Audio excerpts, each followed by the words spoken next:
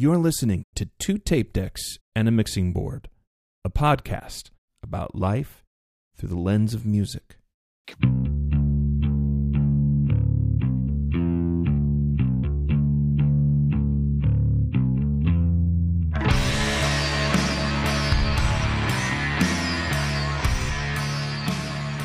Welcome to the show. I'm J-Mac in St. Louis. And Sam Wade in Los Angeles. And we've got a really fun show. We've been talking about this for a while. We're going to do a track by track of one of our favorite albums of all time. Here, let me pull up your screen my screen so I can see you.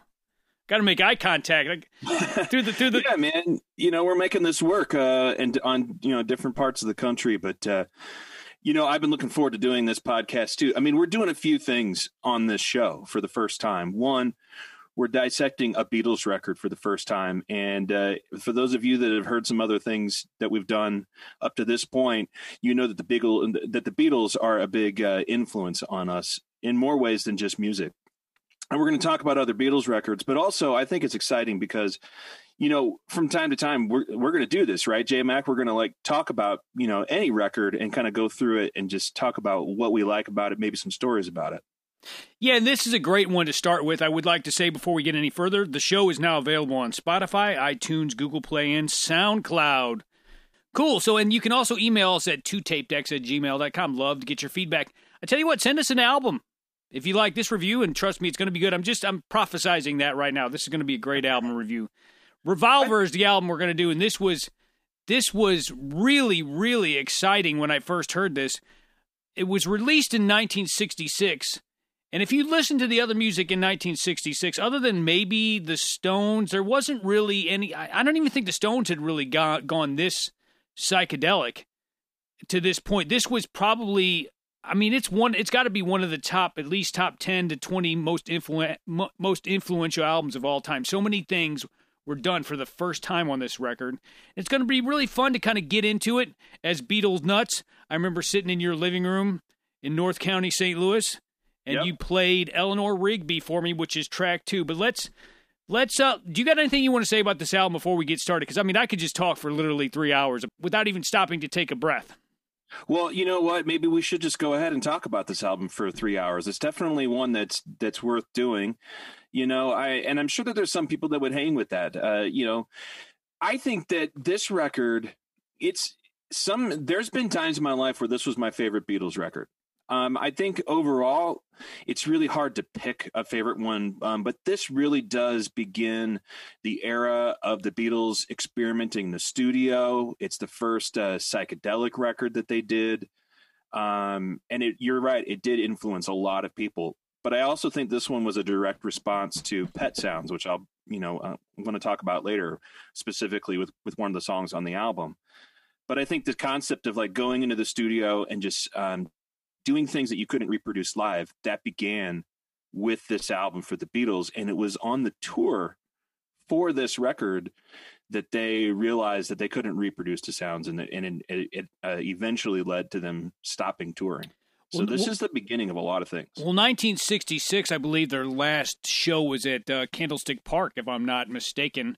They never played live again except on the rooftop of Abbey Road in, I believe, 1969. I want to talk a little bit about where the title came from. The title came from the sort of like a pun on a gun and a turntable. A turntable revolving. I never really totally got what it was about, but it makes sense. And it also was I also heard it was sort of symbolic of the fact that the Beatles were taking turns being front and center on this album, more so they'd been before. George had 3 songs. Interesting. George had 3 songs instead of 2. And they were 3 for the most part. I guess there's at least 2 really good ones. We can get into the rest of the tracks. And the artwork was pretty revolutionary for the time. It was done by Klaus Vormann, the guy that he was our friend from the Hamburg days. And it's pretty. That's right. It's one of the most iconic album covers ever made, as far as I'm concerned. It might be my favorite Beatles album cover. It's one of those ones that you look at. It's like watching The Usual Suspects. Every time you look at it, you notice something different. It's really cool. In fact, this is a tribute to how powerful the artwork is. I saw Ozzy Osbourne on his TV show with a Revolver T-shirt on. It was kind of cool. It's like, hey, I know that album cover. That's pretty cool. Hey, you know that Klaus Vormann too? Like, he ended up collaborating. He was a musician too, like not just an artist. His artistic aspirations extended to music as well, and he ended up playing in Plastic Ono Band on bass. I knew he played on "How Do You Sleep at Night" on John Lennon's Imagine. I've seen the video, cool. Him and George on that one. So yeah, there's where the album title came from. You want to hear some of the potential album titles? Lay it on me. Lennon wanted to call it Four Sides to the Circle. It's okay. It's okay. The group originally wanted to call it Abracadabra, and then they discovered somebody else had already used it, so they changed their mind. McCartney wanted to call it Magic Circle. Starr said jokingly we should call it After Geography. What? Why? I guess because the Stones had an album called Aftermath. That's Ringo being weird. Oh, that's not a good joke. Sorry, Ringo. Some of the other titles in the queue were Bubble and Squeak. Nope. Bubble and Squeak? Dude, that sounds like an adult film. I don't really. No, I like that name. Like, we should, that's a better name. We should have called the podcast Bubble and Squeak. That would be a whole different thing. Beatles on Safari, which I don't know, that might have worked at an earlier time, not now. It sounds too much like Surfin' Safari. Yeah, Freewheelin' Beatles, which sounds like Freewheelin' Dylan. That was a Dylan. And then Pendulum, which was later used by CCR for the album where the other guys in the band decided they wanted to start writing songs, and it sucked. Oh, okay. Well, did you know that that originally they wanted to record this album at Stax in Memphis? Oh yeah, that's a famous like blues studio, isn't it? Well, blues and R&B, early funk. That's like Isaac Hayes and like Booker T and the MGs. Oh, I love Isaac Hayes, even though he's a Scientologist. Oh man, remind me at some point to tell the story about going to Ardent Records and like hanging out in the mastering suite there. Like, it was awesome. Larry Nix.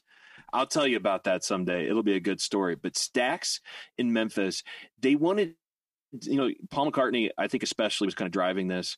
I could be wrong about that, but they wanted to try and capture like some of the really good bass sounds that was coming across from America. So they were trying to record at Stax, and then word got out, and like people swamped the place, so they couldn't record there. Oh, that was a thing at the time. So then they like tried to maybe do at Atlantic Studios, and then they were trying maybe to get into Motown, but it didn't work out. So they eventually, did it at Abbey Road. Well, it sounds great at Abbey Road. Now, you wanted to talk about some of the B-side, the singles, the A and B sides from this period, because I don't know. Maybe you have it pulled up in front of you. I don't know if there were any singles. Maybe Yellow Submarine was a single and Taxman. I don't know what the singles were from this album, but I know the ones that were not on the album were every bit as popular as anything they'd ever done. Well, keep in mind that this is in a time period where, with music releases, they would release singles and they would release albums. Yeah. It wasn't normal to have singles on an album. So during these same sessions, they recorded Paperback Writer and Rain, which are arguably two of the coolest Beatles songs as well. Oh, yeah. They are stellar songs. Rain is another one of Lennon's most underrated, underplayed songs. It was a B-side, and I think your dad even mentioned it. I saw something on social media where he was talking about, he posted Rain, and I agree. It was an incredible song. Paperback Writer, what a great song. And in this day and age, I guess it's changed more now than it used to be. Your hit songs were on the album, so people would buy the album. The Beatles had so many extra songs, they would put out singles and then put out albums which were completely independent of their singles. Absolutely. I mean, keep in mind that these artists at the time, and especially the Beatles, and they weren't the only ones doing this. I would say I would put the Kinks in that category, the Rolling Stones. there was like this machine happening, and there was other bands doing this, obviously, but like there was like they would like record sometimes like 3 records a year. Oh my God. And singles in a year. Like, it's amazing. Like, bands now, sometimes they take like 2 years, 3 years to make one record. These guys were like making albums 3 times a year. It was incredible. And on top of that, they were touring. Like, it's no wonder that they were like, we're not going to tour anymore. We just want to record. We've arrived. Let's do this. But I did want to bring up, like, there were some cool things about both Paperback Writer and Rain that I just wanted to point out from a recording standpoint. And one of those is with Paperback Writer. On our cover of the Larry Norman song, 666, that you and I, J Mac, did with Tomorrow Never Knows. Available on YouTube. Available on YouTube and Spotify, Apple Music, like all the places where you can find it. Look it up. Tomorrow Never Knows, #1. tnksongs.com. We would love for you to listen to it. If it sucks, tell us. If you like it, tell us. When we did 666, we kind of were like going for like that Beatles psychedelic vibe. And the bass sound on that was just as much influenced by this song, Paperback Writer. Oh, I can totally hear it. I can totally hear it. That riff is suspiciously familiar to Paperback Writer, but it's not plagiarism. You can't. No, it's inspired by that same kind of vibe, right? And I know that they were trying to get more bass frequencies. Like, that was a difficult thing for them to do at this time. Now we just take everything for granted in what is able to be captured in audio. At that point, they were still like innovating some of these frequencies to get these frequencies that you would hear in the normal world onto recorded music. And one of the things that they would do at that time, or one of the tricks that they tried with the bass line for the song, is they actually used a loudspeaker to record it. Did you know this? No, but it's a fat sound. I love it. So what they did is they took the speaker cabinet for the bass, and by the way, he wasn't playing his Hofner anymore at this point. At this point, he had gotten a Rickenbacker bass, and it was a 1964 Rickenbacker 4001S. It's the same bass that you see him playing in like I Am the Walrus. It's the same one in Hello Goodbye, and ironically, it's the same bass that he played in Wings. He sanded it down later on. I love the Rickenbacker bass sound. I think Geddy Lee. Punchy. I think Geddy Lee played one for a while in Rush. I don't think he did in the later times, but they're not only do they sound cool, they're awesome to look at. The Rickenbacker basses are really cool. They're just so punchy. Chris Squire, and yes, he was famous for playing one as well. And so the way that they try to capture this punchy bass sound is a speaker cabinet, in case you didn't know, is essentially a microphone in reverse. So what they did is they took a big, huge speaker cabinet, like a 15-inch speaker or a 10-inch speaker, something like that, and they placed it in front of the speaker cabinet for the bass, and they ran it in like it was a microphone and recorded it, and just made it like, basically what they built would be for all you audio tech nerds is a pressure mic, I think would be the technical term for it. Same thing, same concept that they use to record kick drums now. And that's part of the main sound for that. So I thought that was super cool that ended up on Paperback Writer, because it really is a distinctive bass sound, and probably one of the first times that you really have the bass having a front and center stage for a Beatles song. So let's start with track 1. Let's start at the beginning. Taxman. George wrote this song about, at the time, the tax rates in England were like 95% or something ridiculous. So if you made a pound or a dollar, they would take 95 cents out of it. And I guess he first started to realize how little they were actually taking in of all the money they were making, because they were making a lot of money and they were bringing home almost none of it. And he was kind of angry, typical George fashion, kind of snarky. What do you got to say about this song? I know you got some thoughts on this one. I do have some thoughts, and I do want to mention that maybe after this song, we should talk about the 2 singles that were recorded before this record came out, if we're going to go chronological. But just remind me, and you let me know what you want to do. But let's talk about Taxman. So I was reading about this earlier, and I knew that George, this is a George song, which is really unique for a George song to start off a Beatles album, by the way. I think the breakdown that they had as part of their contract was that that there was a certain number of songs that Lennon and McCartney would get per record. They got the lion's share of them. I think Ringo was required to have one song that he could sing, and George I think was two for each album. But there's actually 3 George songs on this record. Yes. And he starts off, which is a new thing for George because, look, we both love the Beatles. I'm sure there's Beatles historians out there that might even find, inaccuracies with our stories, but, let's just tell them the way that we've found them. And I think that this was one of the times that George was really starting to come into his own with actually writing a great song.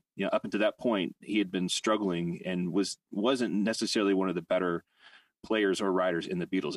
Am I wrong, J-Mac? No, you're right. I mean, his "Don't Bother Me" was and that was a few years back.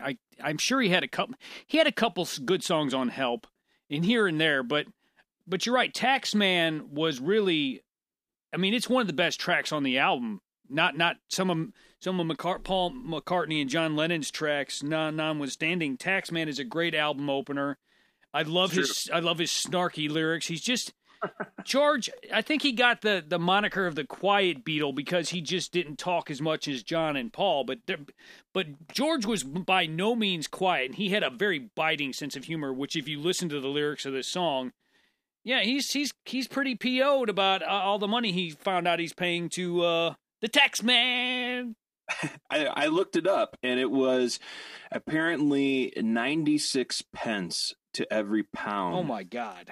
They were taking because he was in what was called a super tax bracket at that point. Yeah, he was making so much. Yeah, I mean, this is what led to a lot of rock stars, especially going and finding tax shelters in the coming years. These, UK acts, and leaving. That's why Exile in Main Street was recorded. And it was in France, right? Yeah, that's what I was going to mention. The Stones eventually, I think, moved out of the country or started recording out of the country, so they didn't have to pay taxes because the tax rate on the wealthy was so out of control. And I mean, for the Beatles, none of them were wealthy up to the point of the fame that they got. So you can just what they were giving to the government was probably more than that their parents had made in a lifetime.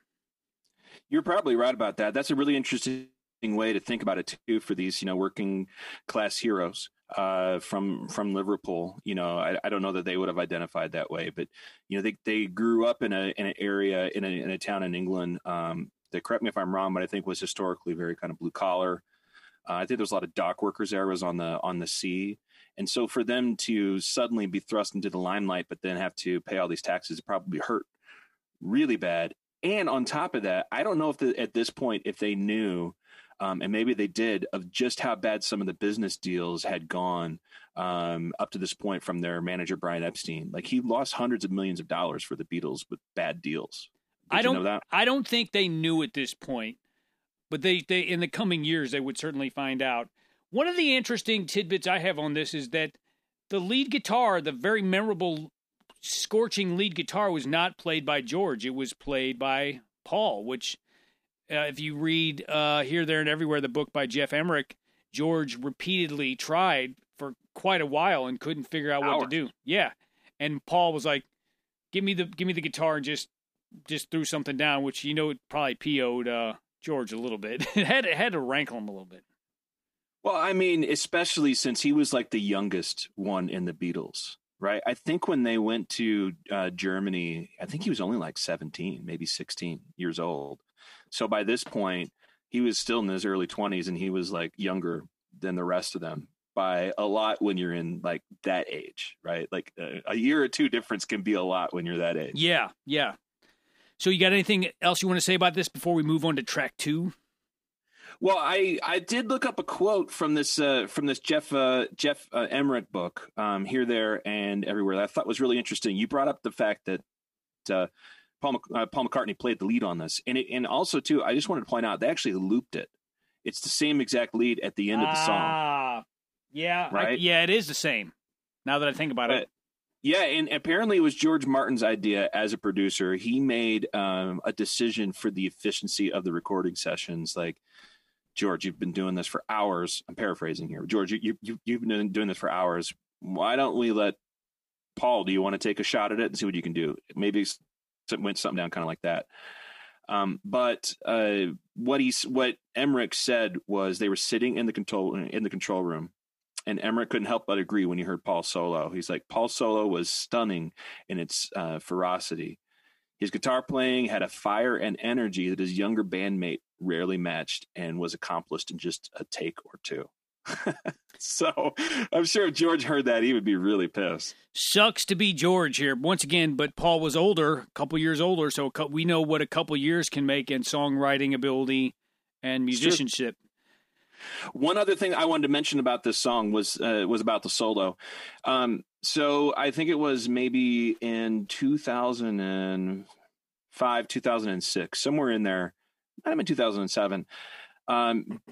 Cirque du Soleil debuted a show in Las Vegas, and it was based on the Beatles and their music. And one of the things that they did is they took all the stems, the separate parts from the Beatles songs, and they remixed them. And it's a really interesting album, which at some point we'll go through that track by track too. But one of the things I wanted to point out is that this solo actually was used really effectively in a mashup Beatles song from that record, where it was used on the song Drive My Car from Rubber Soul. And the solo sounds awesome. Oh, wow. With that song. Wow. Yeah. That's cool. I didn't know that. Yeah. So all you Beatles fans, go out there and look it up and notice that in there. It sounds pretty sweet. Okay. Track 2, Eleanor Rigby. This, to me, is where, you know how yesterday was the moment where Paul had to step out from the group for the first time and he was kind of self-conscious about it?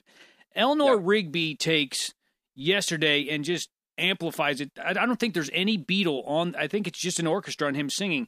This is pure McCartney right here. And it's very dark and kind of, frankly, depressing, as some of the other songs on this album are, but it's so good. I mean, the line, Father Mackenzie wiping his hands as he walks from the grave, no one was saved. Wow, dude, that's a long way from, I want to hold your hand. You know? That's a really good point, J-Mag. I had, at this point, was there any songs on any of their albums that were like, had these dark stories associated with them? I guess we should have done our research. I really don't think so. Yes, Yesterday was the most morose song I can think of up to that point. And there were some songs early on. Wood, maybe? Yeah, Norwegian Wood. That was about an affair. We can talk about Rubber Soul another time. I guess you'd have to go to Rubber Soul to maybe find something of this kind of mood. But McCartney nails it here. This is really, really good. And it's all Paul. I don't believe, I mean, it's got Lennon on the credit, but I don't think Lennon, I think this was 90. Part of their songwriting partnership, right? Anything they wrote together, they just shared the credit. Even if one of the other ones wrote the bulk of the song, which this one is obviously a Paul McCartney song. Yeah. So anything you want to add to that? Yeah, there was a couple cool tidbits I find out about this song. One of the things I thought was interesting is like when he was writing it, and you know how it is sometimes when you're writing a song, sometimes you won't have the perfect lyrics for a line, but you kind of just want to fill out the syncopation where you think like the melody might take it in that song. Like you have the chord progression, but you don't know how the words are going to fit. Sure. Yet, right? So you say, you just kind of like put the phrasing in there, but it might not be the actual words. Exactly. I know Paul McCartney did that with, you brought up Yesterday was that way. I think the original lyrics for the song were like scrambled eggs. All I have to eat are scrambled eggs. Right. So there was some of those things in this song. And the original name for Eleanor Rigby was actually Miss Daisy Hawkins. Did you know that? Well, that's a terrible name. That's a terrible name. But it fits in. Miss Daisy Hawkins, right? Like you could sing it in that spot. But let's just, I'm glad that he replaced that. And originally, the minister, I think this is correct. The minister was not Father Mackenzie. It was actually Father McCartney. You're right. Yes, it was. I forgot what I read that. And for whatever reason, he changed it. I guess it does kind of pull you out of the song a little bit to hear Father McCartney. But I wish there was an outtake somewhere of him singing that. Maybe there is, but I've not heard it if there is. I don't know if it ever made it into the studio that way. I think that was while he was writing it. But let's see if we can track it down. That might be kind of cool to talk about at some point. One of the things about the studio that really stood out to me, because again, I think one of the things that makes, like, why are we talking about the Beatles anyway, all this time after they've been around? Yes, they were the first boy band. Yes, they were one of the first huge superstars after Elvis to like really take the world by storm. Yep. But I think that we've touched on it in other podcasts, is like they actually changed the rules on the way that a lot of music was made. And this song, even in its like beautiful string arrangement, actually broke the rules. Did you know that? Explain. So at EMI Studios, which is what Abbey Road was called at the time, which is called EMI Studios, they were controlled by EMI. I forget what it stands for, but they were a company that was pretty successful throughout this new music industry that was developing at this point. And the Beatles were actually on Parlophone, which was their comedy imprint, actually. Decca Records had turned them down, and all these things. And they're at this EMI Studios in London, right? Famous place. Crosswalk is out in front of it. You've seen it in pictures before, I'm sure. You've walked it. I did. I was there. We should talk about that at some point, because it is fun to watch people take pictures on the crosswalk. And I took one too when I was there. But anyway, so they're at the studio, and EMI at the point, they had all these rules about how far away, say, a ribbon mic could be placed to a speaker cabinet or to an instrument, and they would actually get out their measuring tapes, and they would have to stand that far away. Wow. It's pretty incredible, and I think that this, I'm sure it had a lot to do with protecting their investment, because recording gear is very expensive now. To buy analog gear then was even more expensive. Yes. It was a big investment. They didn't want to lose that. One of these mics could be thousands of dollars, right? But they brought in string players for this part, and these guys were professional musicians that likely played in like the London Symphony Orchestra, things like that. And they put the mics like right up against the cellos, and against these instruments, and it made the players uncomfortable. They were like, "We're not supposed to play this close to it. It's going to sound like trash, right?" But George Martin was insistent, right, and his team of engineers, which at this point was Jeff Emmerich, about getting that certain sound, that really percussive sound that makes Eleanor Rigby's string arrangement what it is. I mean, this was a sound that was new to have that close up. It influenced string arrangement for years, Mm-hmm. And I just thought it was funny that it would make these players, these staunch, classical musicians, uncomfortable, and yet they did it, and they made one of the, arguably one of the most iconic Beatles tracks. Well, if you listen to that song carefully, in fact, I think on Anthology 2, there's a mix of just the strings without the vocals, and you're hearing clarity on classical instruments that I don't think that you had heard up to that point, because the mics were so close. I don't know if it was just the type or how close they were putting it, but I imagine as a classical musician, you're worried you're going to hit the mic. I mean, that's my fear. Sometimes with Parkinson's, when I'm playing my guitar, I'm like, can't get too close to the mic. I can only imagine the nerves. You're recording for the Beatles, and the mics are up close. I can imagine it could put you off your game.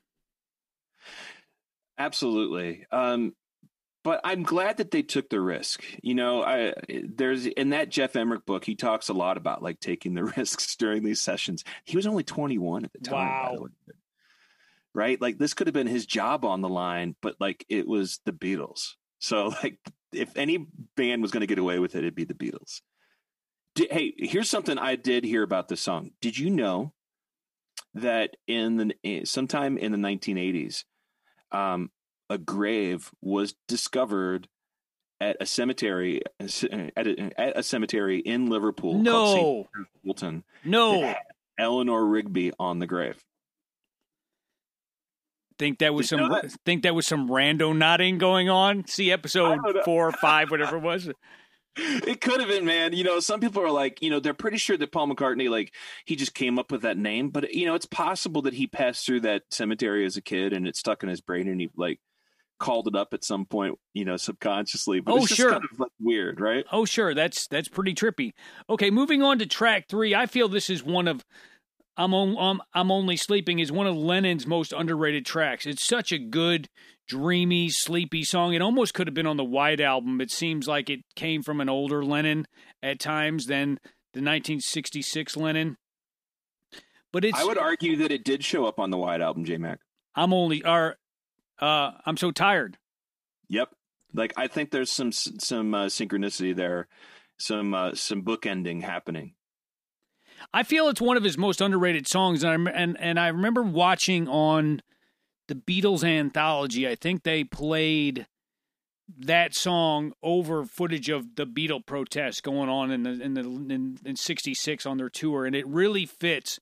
You could see how Lennon was feeling very cornered. He said publicly that the song "Help" was about him wanting to he was trapped, and I think "I'm Only Sleeping" was almost part of that same narrative. You got any info on this track? I would totally agree with that. I think that one of the unique things about this song is that he actually sounds like he's tired when he's singing it. Yep. Right? Like, it's almost like he's method acting. I wonder, maybe he was high when he was doing it. I don't know. This would have been about the time that they would have started doing that stuff while they were in the studio. I don't think it would come to a head in the Sgt. Pepper sessions, but it's possible. There's so many cool things about this song, and I agree it is underrated. Did you know that this is the actual, I think, if I'm not mistaken, this is the first Beatles track that has a backwards guitar solo on. I was going to mention that today. I was out driving. I listened to Revolver twice. And it's subtle. You don't really think of it because, you think of Rain, the backmasking of the vocal in Rain, the Beatles single from about the same time period. I think it was a B-side. Well, we should talk about Rain. That is one of the ones that I wanted to talk about. Okay, we'll do that. But let's finish with this one. So, yeah, it's very subtle. It kind of comes in and comes out, but it gives this sort of sleepy, dreamy kind of very stoned sort of like NyQuil feel to the whole thing. Oh, that's interesting. So, what you made me think of when you talk about the NyQuil or the NyQuil is it makes me think of kind of like this cough syrupy kind of music, right? Yes.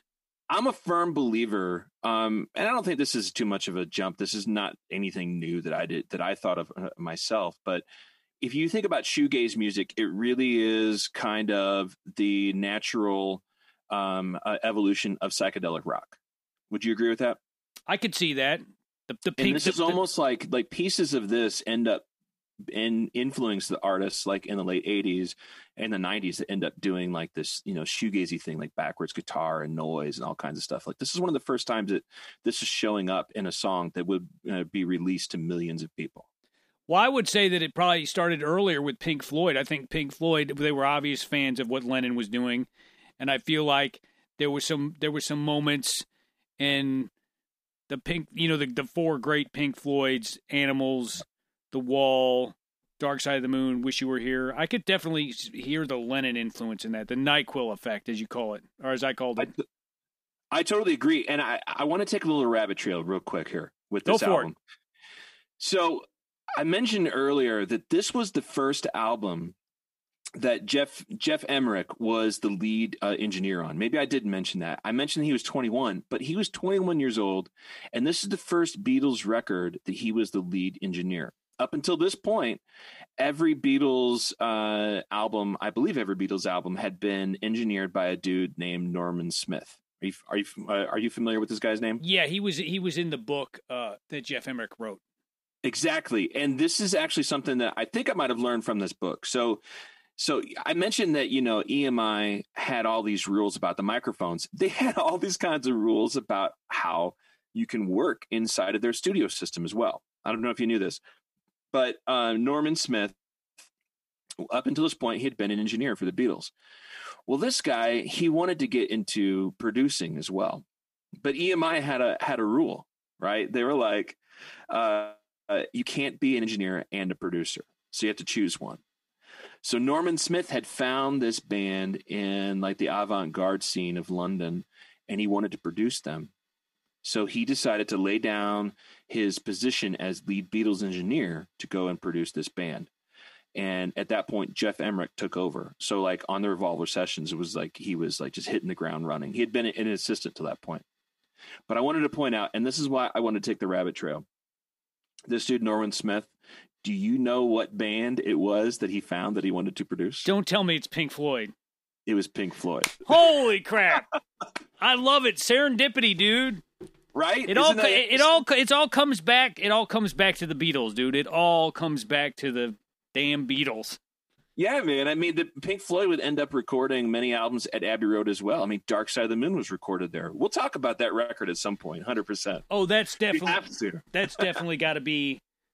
It's on the list, tied for first. Anyway, I thought that would be a totally interesting little route trail to take. Anyway, so what's the next song? Love You Too. You thought it was called Love to You initially. That's what you told me when I told you that. And once again, I'm going to say this is a very Love to You. It makes more sense. Love to You. It does make more sense. I don't know, dude. Sometimes I don't. I mix up words sometimes. It's weird. But yeah, for whatever reason, this whole time I thought it was called Love to You, but it's called Love You Too. Interesting. Now this was a track when we were over at your house that got skipped because I remember not hearing it till I bought the CD for myself when I was about 19 or so, and I was immediately struck by how Indian this track is. This is more traditionally Indian, I believe, than Within You Without You. And I did look this up. George did play sitar on this, and if you play sitar, and I know there's probably nobody out there listening that does, this is some really good technical sitar playing. Of course, Ravi Shankar was his teacher. But my thought when I was listening into the car today, I thought, no, he must have farmed this out, got some Indian musicians. No, this is George all the way. In the beginning, let me explain a little bit about Indian music. Indian classical music, there's movements to it, and the initial introduction phase to the scale that you're using is called alap. There's no rhythm, no rhythmic structure. It's just free form notes. Alap. And George does a really very short but very good alap in the beginning of the song. Just no rhythmic structure, just notes, just bending, improvising. It's an amazing track. I can see why it didn't get more popular because it definitely is the most foreign sounding song on here, but it is really good if you dig deep. And it's above the Beatles' pay grade, I got to tell you. This is a really standout track for me because as a lover of Indian music you hear no Norwegian Wood, you hear Within You Without You. You don't ever really hear anybody talk about this track, and it's really, really good. And it's almost unknown to people who aren't really familiar with the Beatles. I totally agree with that. This is one of those songs. I feel like for me, we've been liking the Beatles for a long time, J-Mac. Yes. Right? Yes.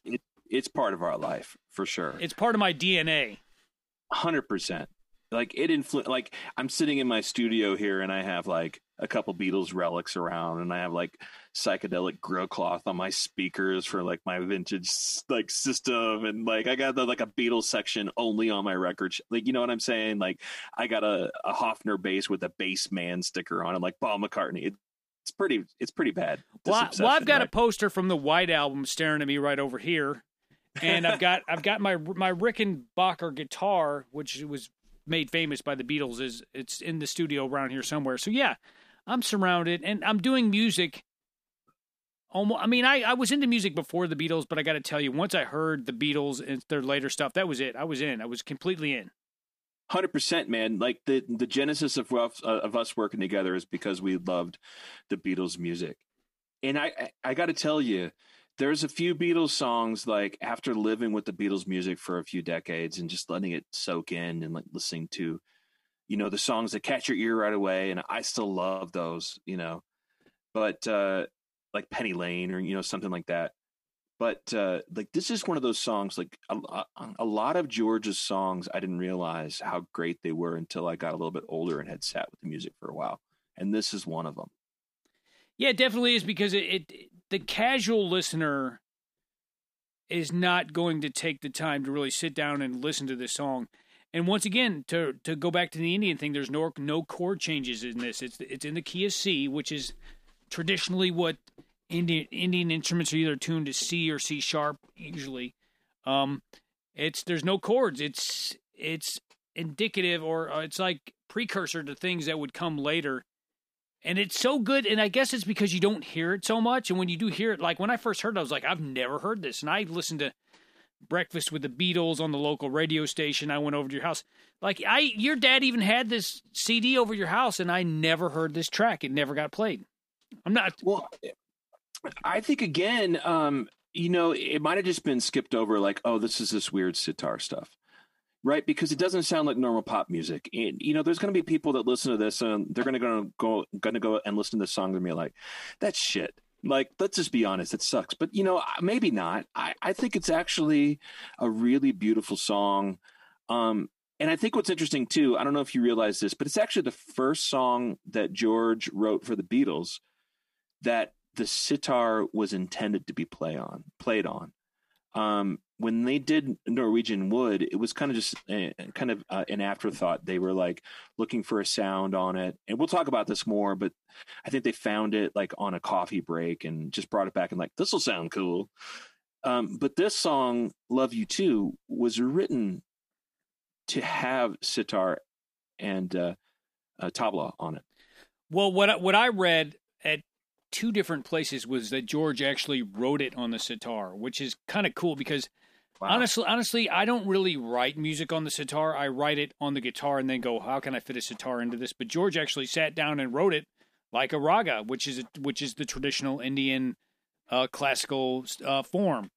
But I mean, you're right. I don't think it's got a lot of people are going to dig it that much because it's a deep cut, but it is really good. So if you haven't heard it, Google or go to YouTube, Love You Too, not Love to You, off Revolver. And not Love You Too, the band. Love You Too. Yeah. But I do love... Song. I mean, it is one of those songs, like, I could hear Radiohead covering this song and doing a phenomenal, like, tension arrangement of it. It's like, it's not like a normal song at all. No, it's not. Okay, you ready to move on to track 5? Let's move on to track 5. This is one of Paul McCartney's all-time great love songs, Here, There, and Everywhere. It's just, there's not a person in the world that can hear this song and not like it. It's so smooth. The vocals are just vintage Paul. It sounds like they're playing Rickenbacker guitars on it. It's just, this could actually been on Help or maybe even Hard Day's Night in a slightly different production. Don't you agree? I could totally get behind that. And I also think it's a damn near perfect song. Yeah. I mean, like, it like tricks you the whole time. The way it like changes keys and then like flows back into the next key without like even like trying is just brilliant. I do believe that you could put this on any Beatle album of any era, save for maybe Meet the Beatles. Probably you could even put it on that and it would fit no matter where you put it. It's just one of those timeless tracks. I could put it up there with Lennon's In My Life. Just a timeless song that, to my knowledge, was never a single, but this is why you get albums, kids. This is why you buy the whole damn album, not go on iTunes and cherry pick. Buy the whole, if you're cherry picking Beatles songs, shame on you. Buy the whole album. If there's a reason to buy the whole album, Here, There, and Everywhere is your reason. Here's your sign. I totally agree with that. Something I was reminded of today when I was listening to it and doing a little research on it again was that, it seems really, really apparent to me now that this song was likely influenced by Brian Wilson. Yes, like, I can see that. Beach Boys? Yeah, right. Beach Boys.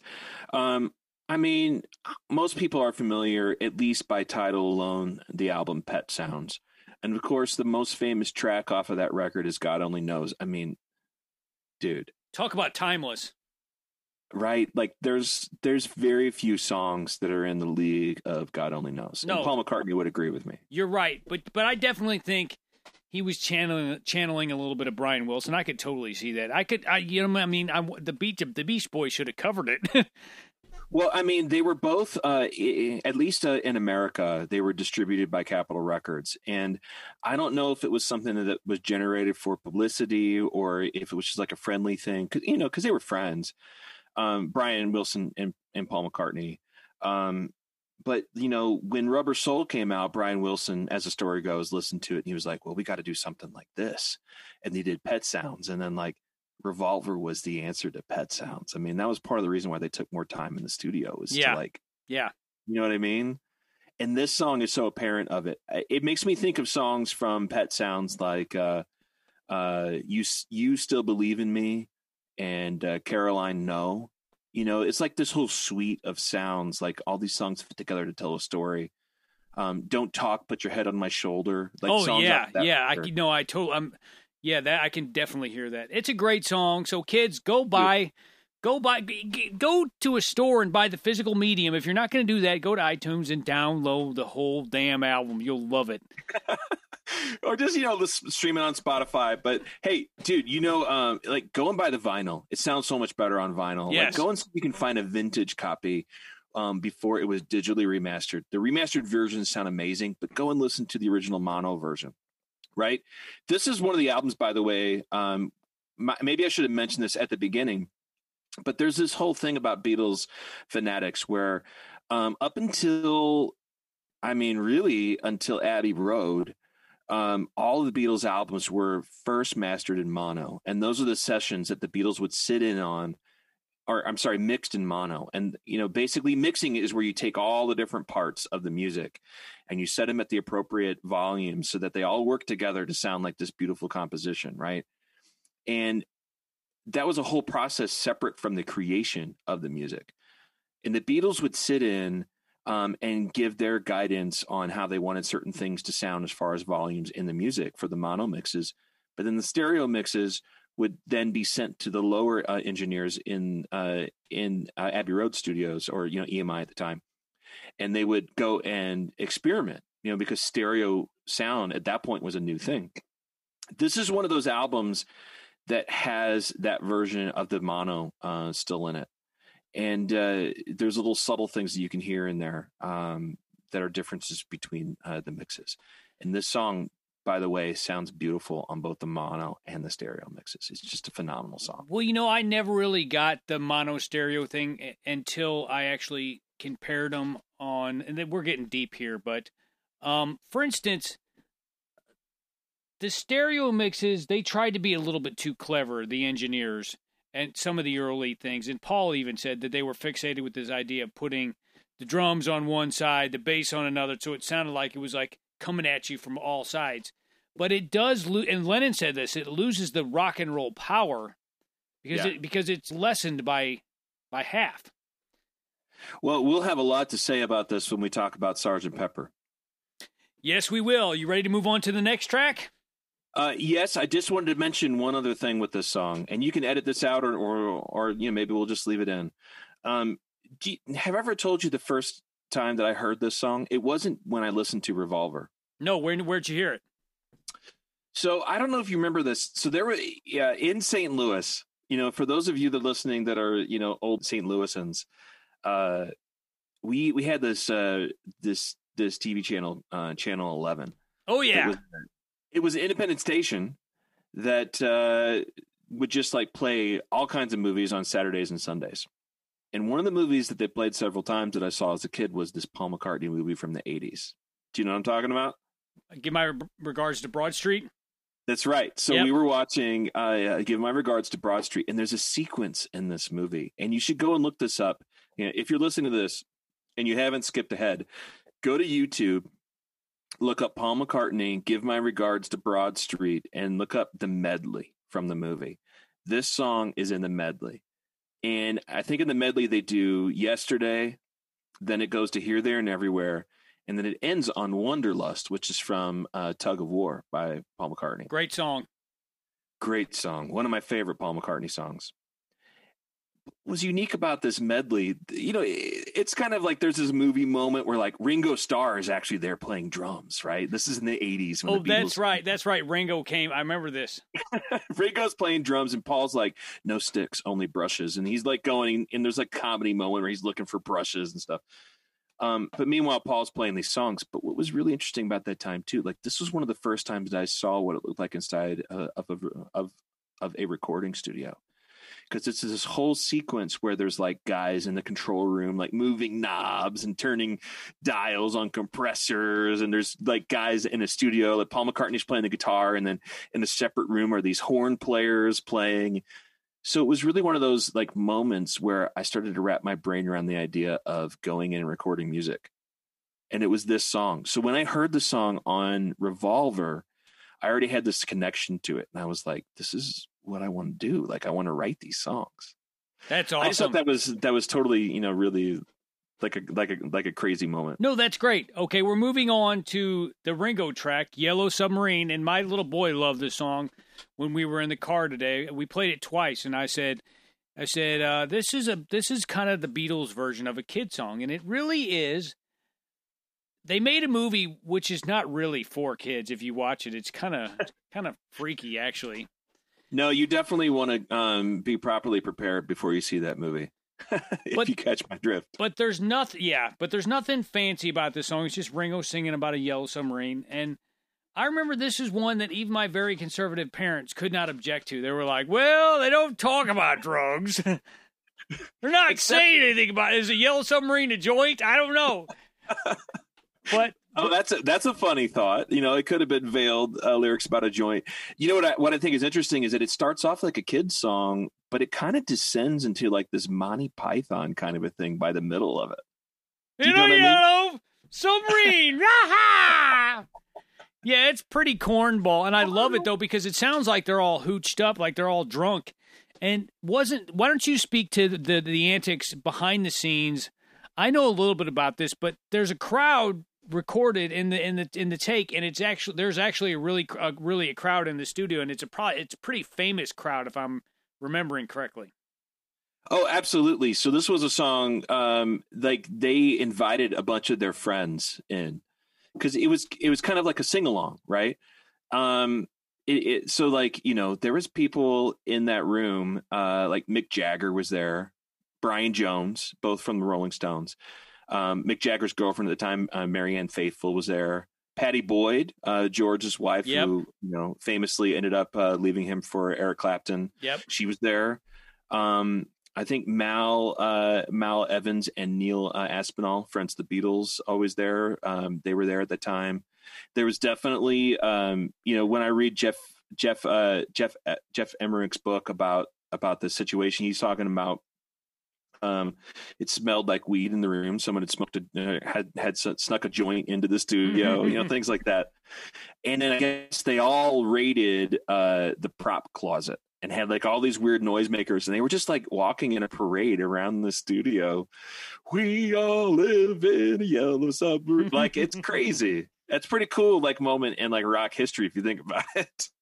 Ridiculous. No, it is. It's great. I don't think I've got anything else to add to this. This is not a studio spectacular performance, but it is a very fun track that kids and the grown-ups can listen to. And let's be honest, Ringo makes everything fun. Absolutely. This was probably his audition for Thomas the Tank Engine was this song, right? Yeah, there we go. She Said, which there was ever a song that was confusing to people that didn't know what was going on behind the scenes. This is one because it doesn't make any sense unless you know the story. And I'm going to throw it to you because you know more about the story than I do. It's a catchy song. I mean, it's not gonna win a Grammy or anything, but it's got great guitar sound, great kind of rhythmic changes and stuff, really good vocals, but it is confusing as hell. I'm just going to kind of paraphrase this story. You can go and look up Peter Fonda talking about this on several different podcasts and on videos and things. But apparently there was this big party going down. I forget whose house it was at, but apparently there was a bunch of like famous dudes there, like David Crosby and Roger McGuinn. A bunch of the Beatles were there, and these guys were tripping balls, right? They were doing some LSD. And George apparently looked over at Peter Fonda, and he was like, man, I feel like I'm dying. He was having like an existential crisis full on. And Peter Fonda, who had tried LSD before, he felt like he was kind of like the guide, to like talk him through this. Sure, he's Easy Rider. He's Easy Rider, and this is right about that same time. Like, counterculture of the 60s is in full swing. These guys are like, experimenting with things that kind of see beyond the normal constraints of society, right? And George is like, I feel like I'm dying, man. And Peter's like, dude, no. I know what it's like to die. I shot myself in the chest when I was like 10 or something Oh weird my like that. God. He was like, yeah, like talk about like trying to go on a bad trip. And he was like, I died, like I lost consciousness 3 times on the operating table because of loss of blood. He's like, so you're not dying, man. This is not dying. You're going to be just fine. And apparently, as the story goes, John Lennon was walking by at that time, and he was like, he looked at John. Peter looked at John. He was like, John, I know what it's like to be dead. And John just quickly looked at him and he was like, you're making me feel like I've never been born. What is going on in your head to make you think that? Which is and where all like these left. bizarre song lyrics came from. Because, I mean, literally, this song makes no... You don't know what the hell he's talking about. And you're making me feel like I've never been born. Yep. Track 8, track 1 on side 2 of the record is Good Day Sunshine. If there was ever a quintessential McCartney song, this is it. This could have been a Wing song. It's very happy. I probably pissed Lennon off a little bit. It was so happy, but it's great melody, great the piano sound on this song is amazing. It almost sounds like an old time saloon piano if you know what I'm talking about. Really, really fun, great McCartney song. I don't really have any insight into how they recorded it, but it could have been on any later Beatles record. It could have been on Abbey Road. It could have been on the White Album. It's just a great McCartney tune. I'm throwing it to you now, bro. No, it is, man. I think when I listen to the song now, it's just interesting how sparse the instrumentation is on it, and on the bulk of these songs. But like, it's really driven by the sound of this piano. Like, it's really distinctive. That's just what I take away from it. It was definitely one of the songs that caught my ear first off when I heard the record as a kid. Well, it's got a great chorus. Good day, sunshine. Boom, boom, boom. It's really catchy. It's like I said, it's McCartney at his happy-go-lucky best. 100%. It's a great track. Track number 9 on Revolver. This is another confusing one.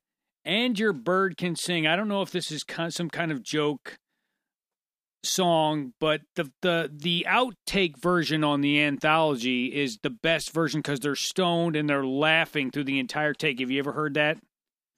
I know that I have, and I'm going to go back and listen to it. Oh, now. It's hilarious. Tell me about it. The arrangement's a little bit different. I believe they changed the percussion quite a bit. But you can hear them. I wish we could play a clip. In fact, after we're done recording this, I will pull it up. And they've got to be stoned because they laugh through the entire song. And I almost wish they would have put that on the album, because once you hear the fun, stoned, laughy version, this song, the album version seems pretty calm and contained. It's great. I love the guitar sounds on the guitar tones they got on this song. Have no idea what it means. I don't know if Bird is a reference to their member or something. I know Frank Sinatra used to drop in his cover of Mrs. Robinson. He said, "How's your bird? Mine's fine, and I should know," or something like that. And apparently Simon and Garfunkel got all PO'd about the fact that Sinatra changed their lyrics to talk about his member. But so I really don't know what "And Your Bird Can Sing" is about. Do you have any insight on this? No, I don't think it means anything, honestly, dude. Like, John himself said that this song was a throwaway. Maybe he had some snide meaning for it, but like, you got to remember these guys again. They were like recording 3 albums a year. They would just churn this shit out. Like, they would just like write stuff, and once you get into the flow of it, you can just turn this stuff out. I mean, they really are more than the sum of their parts to get this stuff together and like record this stuff. I think people would look at the song like, at least at that time, and I love the song. It kind of pulls you into like a moment, but it's not one of the ones that I would remember off this album. Usually, I'm like, oh yeah. And Your Bird Can Sing is on that record, but it's fun to listen to. And I read a story about it.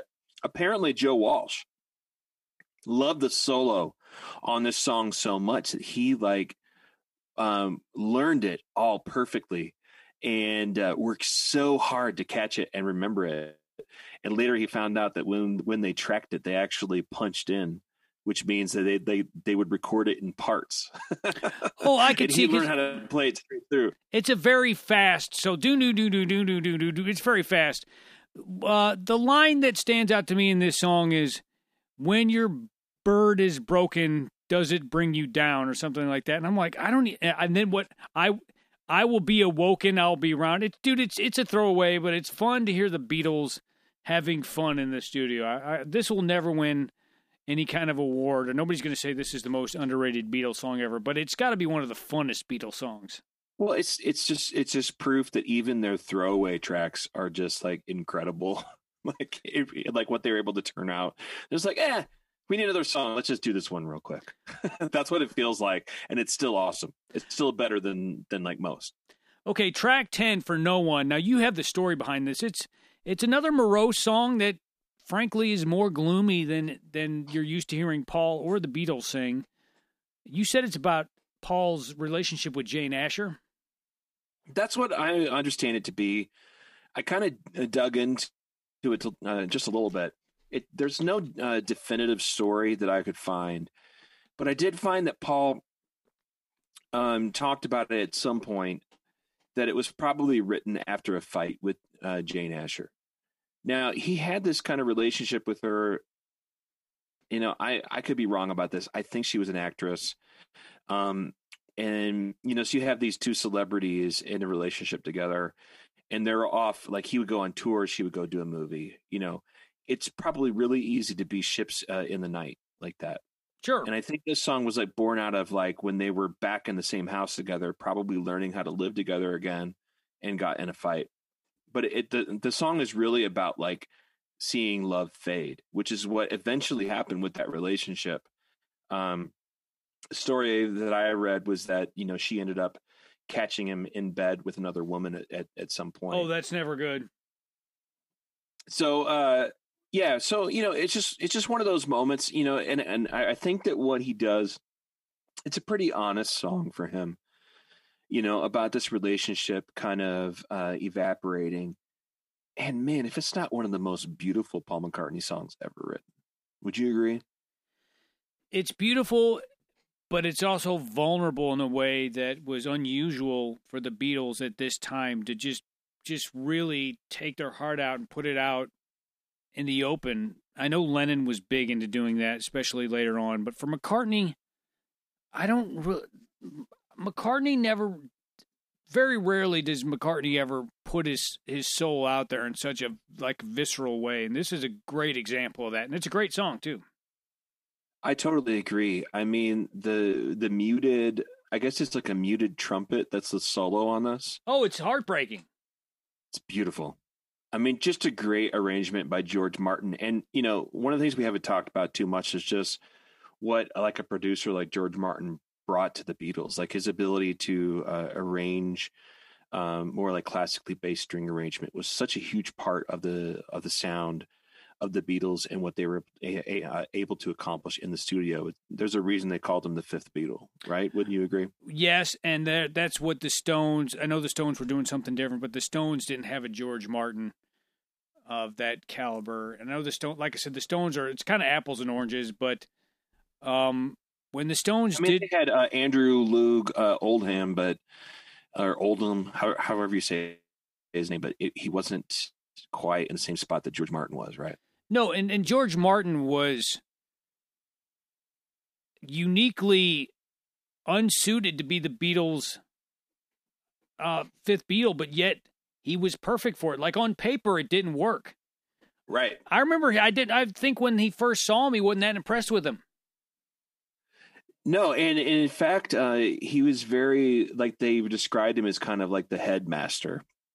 Yeah, you know, the guy in the suit that like wrangled them, because they were just dumb kids still when they started. You know, like he wouldn't even let Ringo play on the first singles. Yeah, I remember that, and Ringo never let him forget it. As far as from what I understand, George probably regretted some of that at some point, but maybe not. You know, I mean, he is and has been one of the best producers ever to grace rock and roll, and I was sorry to see him pass away a few years ago. But his work will live on forever. Okay, we're moving on to a song, track 11. I don't know if this will live forever, but it's a fun song. It's another one of those songs that I think Lennon wrote. Sound like about a drug dealer. It's called Dr. Robert. And this is just riddled with references that could be taken as to somebody prescribing some kind of happy pills or something. What is it? Be my friend, you'll call Dr. Robert.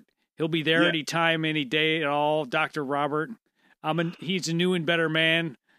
Helps you to understand. Yeah, when I first heard this as a teenager, not really knowing much about drugs, I was like, this is about drugs. It just sounds like it's about drugs, unless it's about a psychiatrist. But I don't think. I think at this point, his psychiatrist was marijuana and LSD. There's probably some truth to that. No, actually, I think there's some stories this is based on a real person. Do you know that? Was this the dentist that tried to get him in the orgy by dropping acid? No, but that is a cool story that we should talk about at some point. The first time George and John dropped acid, we'll talk about that at some point. Like, didn't he surprise them? Actually, let's talk about it now. This dentist, put LSD in their dinner or something. He slipped it into their drink or something, and then when they found out what he did, they were like, "We got to get out of here." And I remember George pronouncing it orgy. He said, "We thought they were trying to get us in an orgy." And then they walk off, and I remember they go to a club or something, and they don't know what's going on, and they're screaming when they're in the elevator because they see the little red light come on, I guess to tell them that the elevator's moving, and they think the elevator's on fire. That is some crazy town, man. So is that Dr. Robert? I don't think that was Dr. Robert, but I don't think this guy, Dr. Robert, was too far off from that. Okay. So from what I could find is that a lot of people think it was based on this dude named Dr. Robert Fryman in New York at the time in the 60s.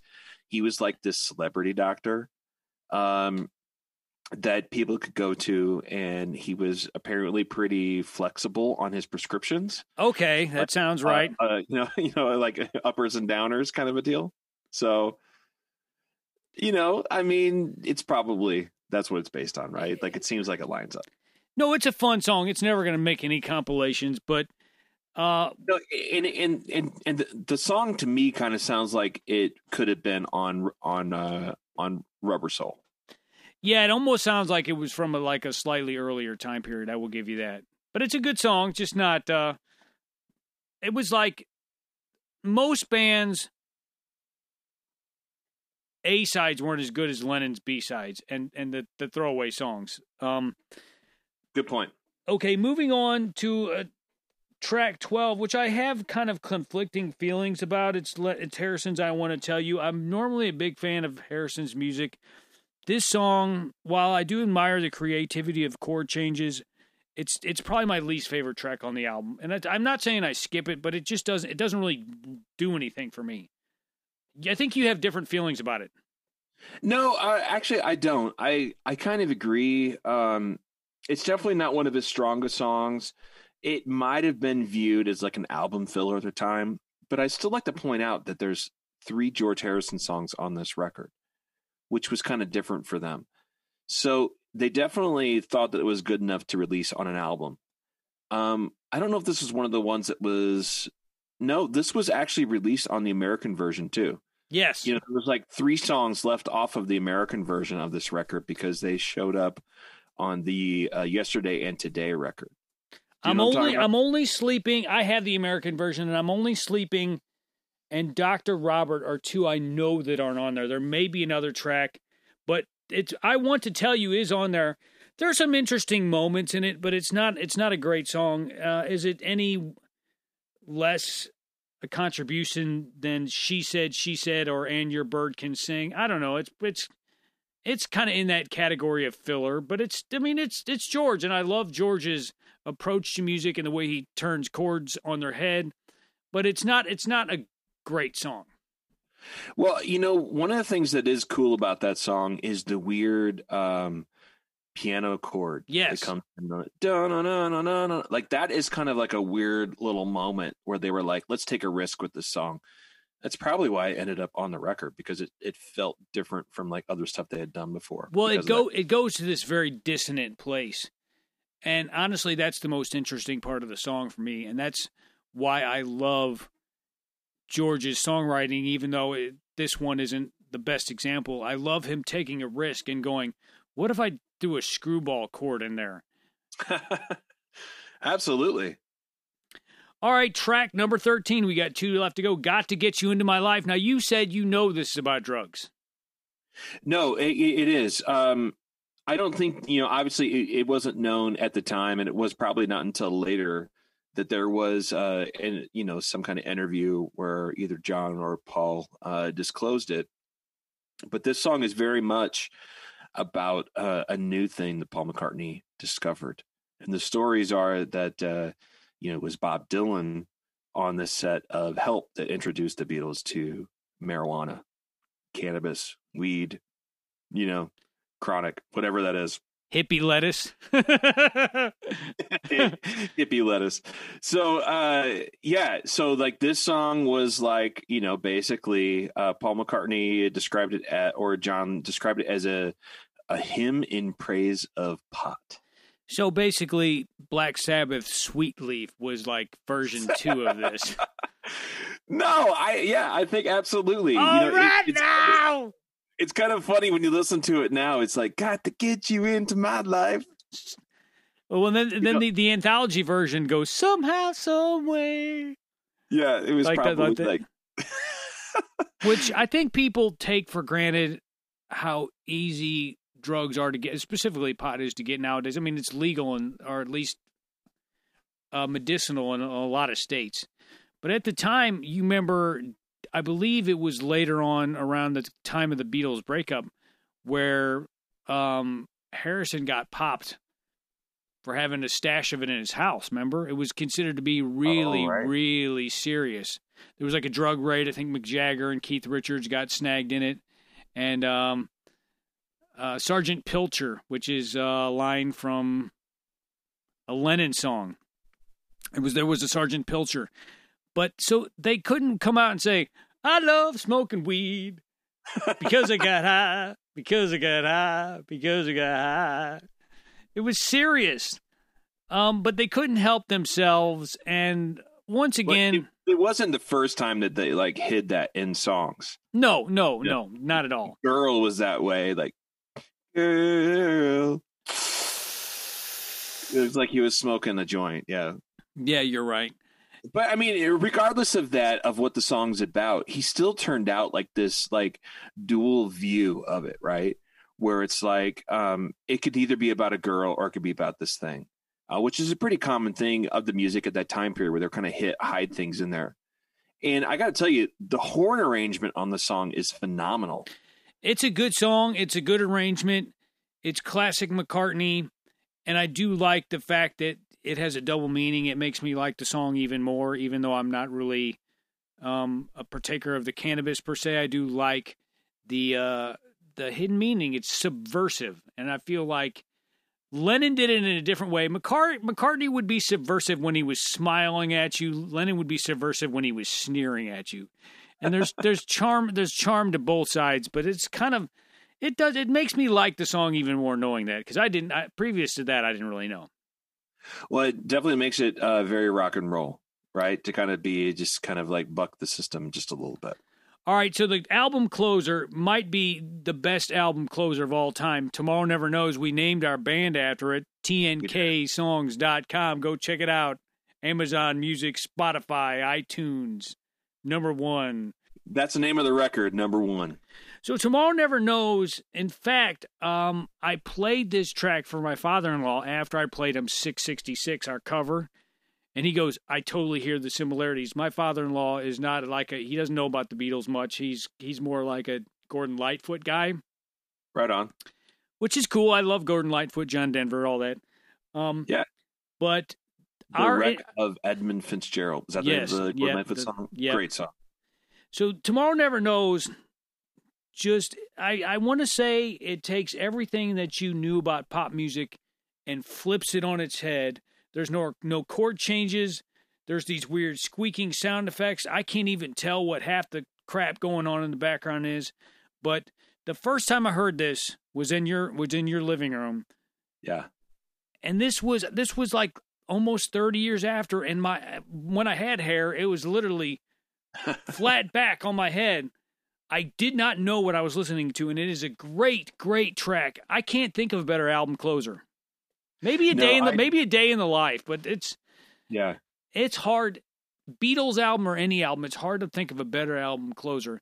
It's jarring in the sense of how unique and innovative it is. Now, you have more on the technical side of what they did to attain some of these bizarre sounds that we take for granted. But I would throw down the gauntlet that any band nowadays, given what the Beatles had to use, could not recreate half of the stuff on this album, on this song. It takes a certain level of experimentation to get what they were trying to get onto with that song.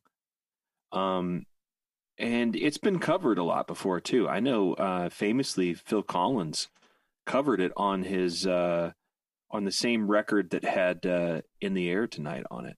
What's that album called? I don't know, but that's the Mike Tyson song. I call it the Hangover Mike Tyson song. I love that. It's a really good cover of it to listen to as well. But like, this song is just so singular, especially for the Beatles. Like, it is like one of the most psychedelic songs of the time period. The lyrics are like based on passages from the Tibetan Book of the Dead. Turn off your mind, relax, and float downstream. Okay, cool. Yoko, I'm sending you 50 cents for every second I sing it. I totally dig that. It had weird, like, technical advancements in it. They used tape loops for the sound in the back. Like, basically, people think of looping now. They might have seen, like, in a video where you could, like, sample something, you just play it over and over again. But literally, they had, like if you took, like, a cassette tape and took all of the actual magnetic tape out of it and recorded on it, and then make one big loop where you taped one end to the other, and they would have these tape loops around the studio, where it would even fit on a machine anymore. They would feed it through the tape head and then like loop the tape around like a mic stand, if you can imagine that. I wish they would have filmed this, dude, because okay, an example of a loop would be for our non-musical listeners would be, you sample, do do do do do. And then you just keep repeating, do do do do do do do do do do do do do do. So they basically used they record all these weird loops, and there's a bunch of unidentifiable sounds. Probably some of them played backwards. You can't really tell what they are, and they would string, like, the loops were too long. I guess they wouldn't. I can't even wrap my mind around how they had these. How do you describe it without seeing it? It's like if you took all of the tape out of a cassette tape, and instead of putting it inside a cassette player, you strung it up like 10 feet across the room so that it rolls around. It's like a ribbon, or yarn, basically magnetic yarn going all over the studio. And it's, I mean, here's the point. So like what they had is they had like maybe 4 different sounds that were continually going, and they would like turn them up at like different points and then like fade them out and then turn them up. Like, that's just, I don't think anybody had done things like that in like a professional context before. Am I wrong? No, certainly not. I don't think anybody had even thought of it previous to that. And this is where we get into where EMI was like, there's rules. Well, they threw all. I guarantee the rule book did not. The EMI rule book did not allow them to take magnetic tape and string it all over the studio with pencils sticking out of desks and stuff. But the Beatles at that point could write their own check, and that was because of Paul McCartney too. Like, he created those loops, like a lot of them. Like, he would record things off the radio and then like loop it so that it would like repeat and stuff like that. Fascinating song, fascinating album. Awesome album. Part of me, when I started doing this, was wondering, are we going to have anything new to say about this album? But as we got going, there's just so many different crannies and nooks to get into, the like little details. And I feel like anybody who is a fan of that album, we've given them like a buffet of stuff to choose from. It's true. go and listen to the songs. Go look it up. Whether you have to check it out from the library or listen to it on Spotify, iTunes, whatever, YouTube. Go look up the Beatles Revolver and just spend some time with it. It might blow your mind. Or go buy the vinyl if you have a turntable. Absolutely. Yeah, so we look forward to doing a lot of different albums like this. We're certainly going to get into Sgt. Pepper at some point, in Abbey Road, and the White Album. I think the White Album might need to be 4 episodes.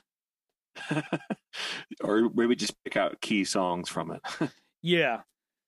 So yeah, I think we had fun. I love talking Beatles with you. It's the cement that really. I think if it wasn't for the Beatles, I don't know if me and you would be quite as tight friend wise as we are. That we really bonded over the Beatles, and I credit your dad for a lot of that, which I can't wait to have him on the show. Yeah, we should get him on here. Maybe we get him on here to talk about what do you think, like Sgt. Pepper's? That might be kind of cool. Yeah, that was the other album that sort of like Tomorrow Never Knows times 10, because every track on Sgt. Pepper was like wow, and then the bass on a turntable, the mono version of Sgt. Pepper. The bass just, even at that time, it just still rings out, and I can't wait to get the remix reissue. But yeah, so I think we got a show, bro. Yeah, man, that was a lot of fun talking about that. And it's kind of fitting to be the first record we go through 100%, especially since like the name for like our music now comes from this record. It really is like there's some cool experimentation that I think that still comes across in the things that we do now. Absolutely. For 2 tape decks and a mixing board, I'm Jay Mack. And I'm Sam Wade. Saying, stay cosmic.